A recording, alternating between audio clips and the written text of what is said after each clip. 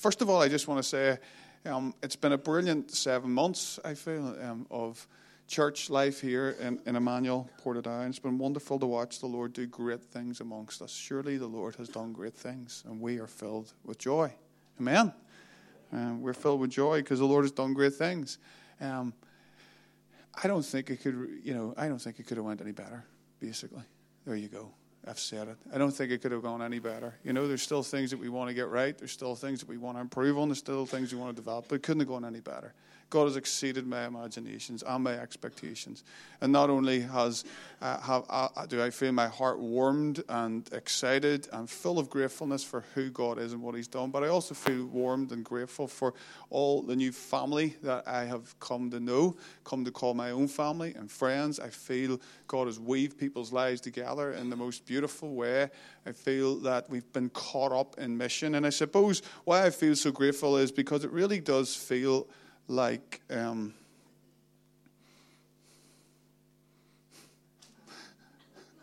yes, it really does feel like a family on mission. It really does feel that, and that's a simple little statement. But you could be just a people on a mission with not much family, and you could be just a family without any mission. And I really feel that this feels like a family on mission. Now, as I say, we're not perfect by any stretch of the imagination, but I really do feel that God is doing something wonderful amongst us. And I feel blessed by the team of people, the team of leaders God has brought around us and all of you. It's been great to be aware that God is calling us to a sense of vision and mission to rewrite the story of our city, Ireland, and the nations with the good news of the kingdom of God. Like Nehemiah, who we've been inspired by over the last 6 months, who had a vision for his city that was a reproach in the eyes of many, to become an alternative type of community that would reflect something of the heart of who God is.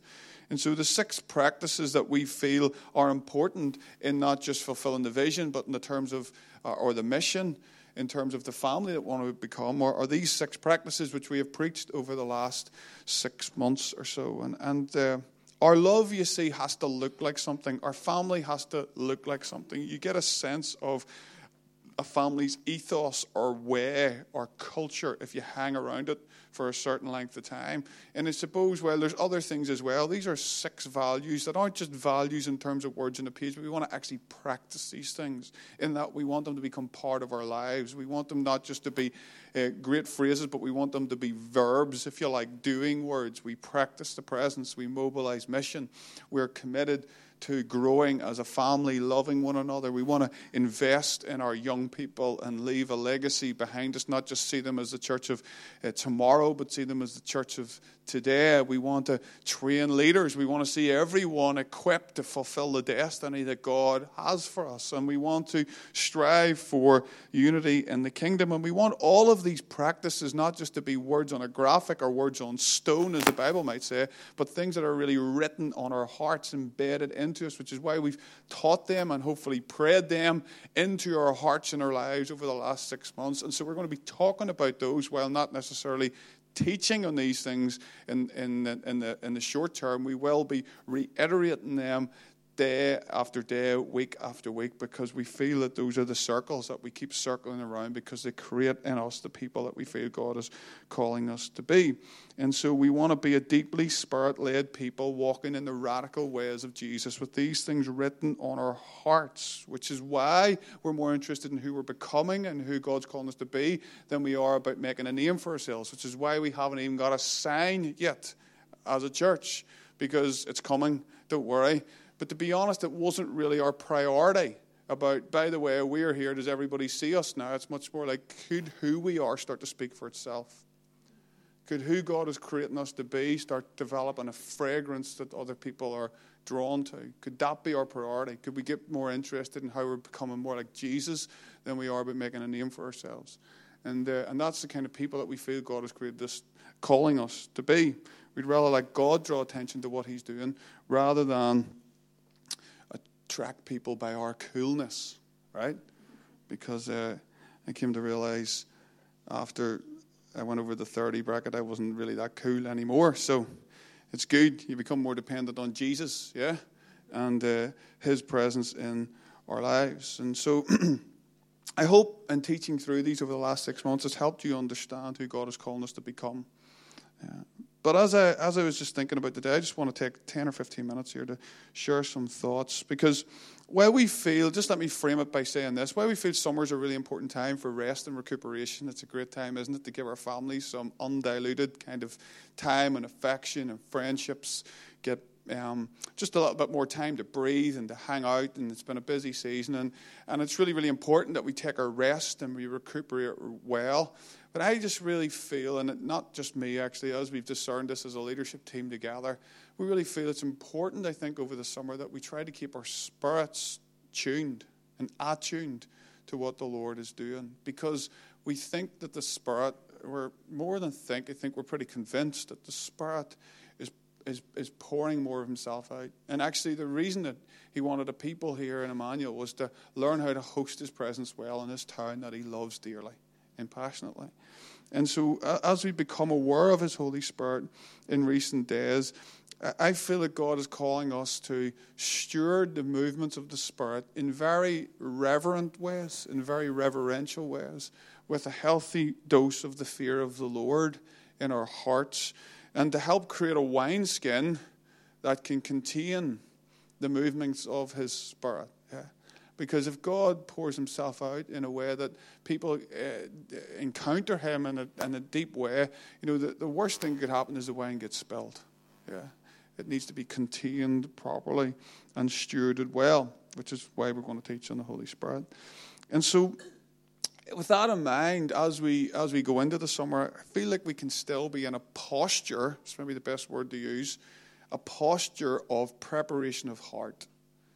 We can be in a posture where our hearts are open and attuned to the Spirit of the Lord, and to be hungry for a fresh encounter of his presence.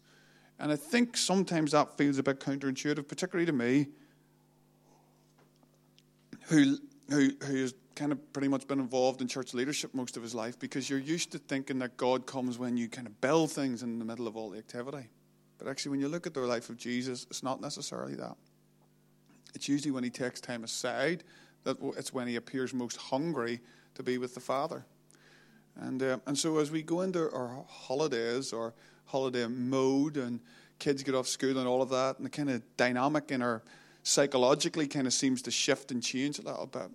I just encourage you, maybe even this week, to take some time to open up your heart to the wind of the Spirit of God to blow on you afresh. And sometimes, actually, people say a change of environment brings a change of perspective. And often just a change of environment that we have, even if we're not necessarily going anywhere, but just the fact that it's July and August and it's notorious in this kind of part of the world for it being holidays, maybe that change of environment allows you not necessarily go into kind of but you know what I mean when I say that? But just nothingness, even though we need just put our feet up and all of that, but let us go into a place of hearts being open to the wind of God. And so I want to read Matthew 17 and leave you with some thoughts before we worship some more, just to try and make the point. After 6 days, Jesus took with him Peter, James, and John, the brother of James, and he led them up a high mountain by themselves. There he was transfigured before them, and his face shone like the sun, and his clothes became as white as the light. Just then there appeared before them Moses and Elijah talking with Jesus. And Peter said to the Lord, "Lord, it is good for us to be here." Peter's brilliant, isn't it? He's like, "No, just in case, Lord, you couldn't have done this without me. It's good for us to be here. If you wish, I will put up 3 shelters, one for you, one for Moses, and one for Elijah." While he was still speaking, a bright cloud covered them, and a voice from the cloud said, "This is my Son whom I love.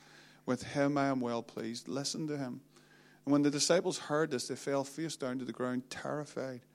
But Jesus came and touched them. "Get up," he said. "Don't be afraid." And when they looked up, they saw no one except Jesus. As they were coming down the mountain, Jesus instructed them, "Don't tell anyone what you've seen until the Son of Man has been raised from the dead." This is one of these passages that you could meditate on for days.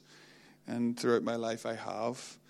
I love this scripture, and there's a few things I want to draw out that I think emphasize the points I was just trying to make a few moments ago. And the first one's very simply is this. Jesus wants to give us a fresh glimpse of his glory. These guys knew Jesus really well. They hung out with him every day. So it's not like they didn't know Jesus. They were spending their lives with him. But you know what? Jesus realized that they needed to see something new. And so he took them up a mountain. And Jesus had come and he'd made his home amongst these guys. He took on the limitations of humanity and he cloaked himself in humanity, and he went through all the temptations that they went through as well. And so there was a degree to which Jesus became familiar to them in a beautiful way. Can you imagine the humility of who God is? Yeah, for him. The theologians talk about it, the humiliation of Christ, in terms of how he, as Philippians 2 says, he took those steps down from heaven. It's amazing how Jesus comes and meets us right at our point of need and familiarizes himself, if you want to put it like that, with humanity. And so these guys knew that, and they had encountered that. And Jesus had become their rabbi, I suppose, but also their friend. Yet we must remember this. As amazing as it is for us to think about how Jesus comes to us in this way, we must remember this. He is not us. He becomes like us, but he is not us. He is Lord. He is the one whose face shines like the sun in all its brilliance. He is the one who is dazzling in white. He is the Lord of the universe. He is the King of glory. He was there before time and he will be there after time. He will live in this way that the disciples saw him, and we will see him forever and ever and ever in eternity. And the disciples got a glimpse of this. It's like the window got open, and for a moment they saw Jesus in all of his glory. And I suppose my sense this morning is that while we're so thankful that the Lord has veiled his glory, stepped down onto earth and became like us so that we could become like him, that he is still the Lord Jesus. He is still the Christ, the anointed one, the Messiah, the one that all the world was waiting for. He is the most beautiful person that has ever existed in time. Think about the most beautiful thing that you've ever seen. Whether it's the face of your own child smiling back at you, whether it's the horizon that you've seen that has taken your breath away. Jesus is more beautiful than it all. In fact, all the beauty that we know comes from who he is. Jesus is the most glorious, beautiful person that has ever lived. He is the vision. He is the one that we live and we worship. And Jesus, here's the thing, invited Peter, James, and John into this encounter, into this place, to see him, to know him. And he knew if they saw it, it would change them forever. And if it changed them, it would change the world. And it did. And so I think that Jesus, like the disciples, is calling you and me up the mountain this summer. So the thing about it is, right, you don't have to do much up a mountain. It just takes a bit of effort to get up there, doesn't it? Right? You just, and maybe very physically or practically, if you're able, you might want to go up a mountain as a bit of a prophetic kind of symbol of that. But more importantly, in our hearts, I think, Jesus is calling us to that place, to see him afresh, just to see Jesus, to take time aside and to be intentional with our time so that we can have a place of encounter. You see, we think about the word when we talk about a mountaintop experience, it's become like the phrase that we use for an emotional high, hasn't it? Like, so a mountaintop experience is like, oh, it was an amazing meeting. I'm just like on the top of the mountain and I'm like, hoping like I don't come down any day soon. It's a bit more of an emotional high than it is necessarily a really deep encounter with the Lord. But when I look at these kind of times of people up mountains with God, they're deep, deep, deep encounters of the intimacy of who God is. And they're kind of fear of the Lord moments. They're kind of times when people fall down on their face and think they might die because so strong is the glory and the beauty of Jesus. I think that's where the Lord wants us to go over the summer.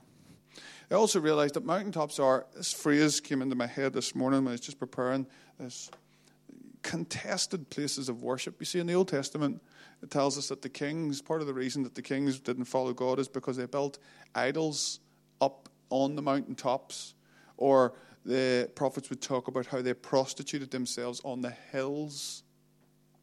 Right? And so mountains seem to be quite a significant place symbolically. There's perspective. You see things at a different level, a different scale when you're on a mountaintop. They change your perspective of things. You get a sense of your own smallness and God's own bigness and all of that and the world's smallness in comparison to who God is. And so my question is, if God wants to take us to the mountain, it's a contested place of worship. And so maybe for you that means, and for me that means going into some of the places that we're going to have to contest for to give Jesus lordship over our lives. There's maybe some places that mountaintop speaks of. It could go one way or the other. There's a few things in our lives that, do you know what, if we could build our own altar here, or we could see Jesus. And so there's the degree to which we have to contest for some places in order to fill them with worship. There were places where people just didn't know the deeds of God. You see, what I realized when you look at it, that's a bit of a generalization, but when you look at the Bible, you realize that most of the people know the deeds of the God on the ground, right? They know the deeds of God or the acts of God on the ground, but you find out the ways of God on the mountaintop. There's a scripture in Psalm 103, and it says that Moses, the children of Israel knew the deeds of God or the acts of God, but Moses knew his ways. So my question to you is, what do you want? Do you want to be content with the deeds? Or would you like to know the acts of God? See, that's that level of intimacy. See, most of you know Rachel's acts.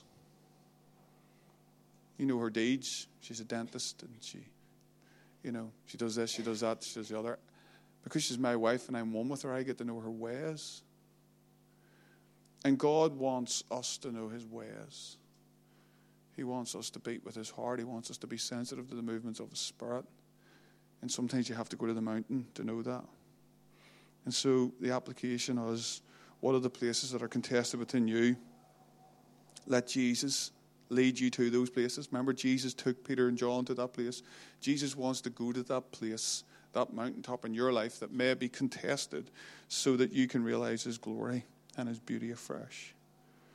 And sometimes I want to maybe challenge those of us who have been around Christian things, and maybe not just that actually, but for a while now. You see, in this passage, it's interesting, isn't it? Moses and Elijah appear. Like, how freaked out would you have been if you're Peter, James, and John? All of a sudden, there's like the heroes of the faith, like just showing up on a mountaintop, right? Talking to Jesus, whose brilliance, the sun on his face, is the brilliance of the sun on his face, dazzling white. Then Elijah and Moses they drop by for fun. Interestingly, they have two mysterious deaths. Moses sounds like God buried him or took him or whatever. Elijah's caught up in a cloud, right? So two pretty supernatural figures, if you like. But they were the pillars in which Judaism was formed. So Moses represented the law. Elijah represented the prophets. The two kind of pillars of Judaism that the Israelites were schooled in. And so these were important parts of a good Jew's legacy, their understanding of the religion, part of their story. But this is the day when the story is becoming fulfilled. Jesus is saying, you need to hear and see something new. And so for those of us who love to reminisce, and I'm including this, of the things that God has done in the past, in a corporate way, but maybe even in a very personal way, Jesus is maybe wanting you to see those as just Moses and Elijah, and to push beyond those to see him, and to see him and him alone. Because it tells us in verse 8 of that passage that when they looked up after this, they saw no one except Jesus. And some of us, I think God is saying this, you need to go into a season of your life where you see no one except Jesus. I think that's what he's saying to us. He wants us to see past those other things and see him. And so the second thing I just want to finish with is saying we need a fresh glimpse of Jesus, and kind of overlapping. We need spirit to be spirit-led over man-made structures. Now, it's easy just to say that about church life, which it's applicable to, but you sometimes just in our own lives where We're settled for man-made stuff over being led by the Spirit. The thing that gets me about this passage every time, because I see myself in it so much, is Peter's response. Peter has an encounter and he wants to build something. That is me all over. Jesus, that was a great meeting. Here's what we can do now. Here's how we can take the world for you, because we just encountered your presence. Now we can do this. We'll build 3 altars, Peter says. One for Moses, one for the 3 greats. Yeah, this is Moses, the epitome of the law. Here's Elijah, who's the epitome of the prophetic tradition. And here's you, Jesus, and we'll build 3 altars. Would not be a great thing to do, because we'll build 3 booths, some of your translation says. And that's an even more intelligent, if you like, thing to do, Peter's probably thinking, because there was actually a festival. So you have a festival of Passover, the festival of Pentecost in Jewish kind of tradition, and you had the festival of booths, or festival of tabernacles, which was a celebration and a reminder of those days when the children of Israel were led out of slavery and through the wilderness in tents, basically, a tabernacle, a feast of tents. And so Peter's probably sitting there going, this is a brilliant kind of theological kind of strand that I'm weaving together here. We could build 3 booths, one for Moses, one for Elijah, and one for Jesus. And God pretty much rebukes him. It's actually quite funny. It says, while Peter is still speaking, it's like, God, is that not just a bit rude? You've just like spoken over the top of this guy. But he's like, Peter, there's moments where you just kind of need to shut up. In a nice way. And I remember about 5 years ago, I was driving in the car and I felt the Lord rebuke me in the gentle way that he does about this passage. And I wasn't necessarily thinking about doing anything particular, but for some reason, just driving the car, this passage came into my head. And I thought about Peter and how I'm like Peter. When I see Jesus, here's my response. Something instinctively inside me goes, I want to build. And God said back to me, no, son. You will worship. Let me build. No. You just worship. You just worship. You just see nobody but Jesus only. You just fix your eyes on him again. Listen to him, because Jesus transcends Moses and Jesus transcends Elijah. And Jesus is the Son of the living God, and God the Father is jealous for his Son. Listen to him. Listen to Jesus. Be obsessed with Jesus. Be captivated by the beauty of Jesus. Let your life be undone by the glory of Jesus. Let the vision for your life be Jesus. Listen to the Son of God, the author of our salvation, the perfecter of our faith, the one who was there in the beginning, the one who was there in the end. Listen to Jesus. Listen to Jesus. And so when we see Jesus and when we glimpse him, a bit like maybe we felt just during worship there, what does the Father say? Go a wee bit further. Go even further for that level of intimacy. And when they hear God speak, and Peter gets rebuked, it says they fall down as though dead. And then Jesus comes along and says, lads, don't be afraid. And then it says they saw no one except Jesus. You can only be free of fear when you see no one but Jesus. Because if you see other things, they're not supposed to fulfill you the way Jesus can. So if you've got fear in your life, it's because, speaking to myself first and foremost, but bluntly, it's because you want to be in control. And that's maybe just your personality. It might be because there's been deep pain and wounds in your life and you don't want to get hurt again. And so you have developed control issues. But you only control things because you're afraid it might happen if you're not in control. But you can only be free of fear once you see no one but Jesus. And because it saw no one but Jesus, Jesus could say, don't be afraid. Don't be afraid. And so I think Jesus is calling us to be for a fresh glimpse of Jesus, but he's also calling us to be a people of the Spirit. Not quick to build structures. We need structures, but they need to serve the Spirit. No matter how religious or holy they seem, we see Jesus and we push for intimacy with him. Let us not domesticate the wildness of the Spirit of God. Let us not try to tie things down so we can be in control of them. Let us have the courage to go into the places that are unknown, where Jesus wants to take us. That's all I've got to say this morning. So what I want to do now is ask you to come, and Sue and Jack, and I'd just love us to respond to the Lord for a moment this morning. I'd love us to, we've got 15 minutes or so here, and we're just going to worship a little bit, and got time to go to the park afterwards and hang out together, which is great. But just almost as we get ourselves, as we think about summer season, as we reflect on the last 7 months of teaching through the practices and the people that God wants us to be, I just love us to set our hearts to lean towards the Lord. Maybe just in these moments, why don't you just bow your head and just allow the Holy Spirit. Well, you don't have to bow your head. That's a bit of a religious thing to do. But if it helps you to pray, go for it. But just as you sit there and meditate on the Lord a little bit, just why don't you let the Holy Spirit just speak to you maybe about some of the things very practically that maybe the Holy Spirit is just pinpointing you on or around that you could do over the next number of weeks and months to go up that mountain.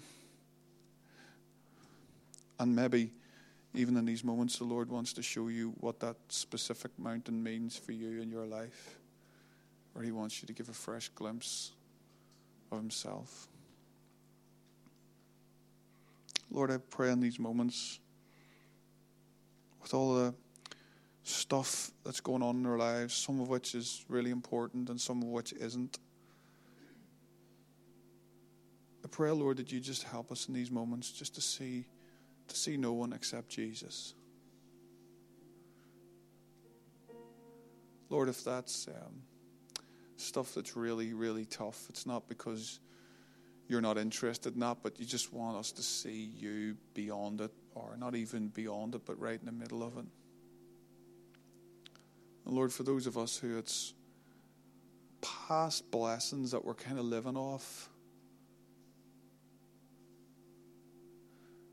that even in these moments you'd give us the courage to go to a new place, to face the unknown with you, Spirit of the living God.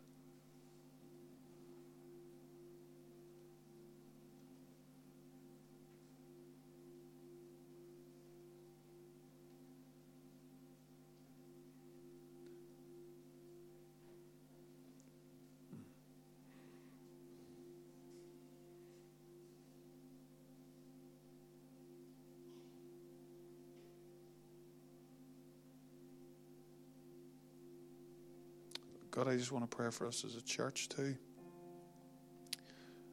Lord, while numbers will fluctuate in the next couple of months as people take well-earned holidays and breaks and things like that, God, I want to pray though that while we do gather here, God, I want to consecrate these 2 months for you, for your Spirit to come in new ways. We thank you for what we've known of your presence, Lord, but I want to ask, God, and I want to be bold enough, Lord, to ask for double of what we've already known, God. I want to ask that you would double the sense of your presence, that you would increase it. And God, I want to ask that your Spirit would come in power, rest on us, God, change and transform us. Lord, while our bodies need rested, God, and our souls need restored in this season of life, God, I pray even as the sun shines today, that, Lord, in a way that doesn't make us busy, your Spirit would shine into our hearts, oh God.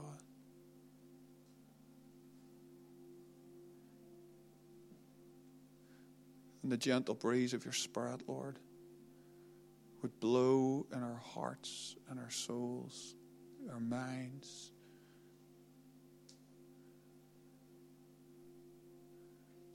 And Lord, as we get on with our everyday lives, as we pray around the park, we pray that what you're doing in here, God, you would do out there. Thank you, Jesus.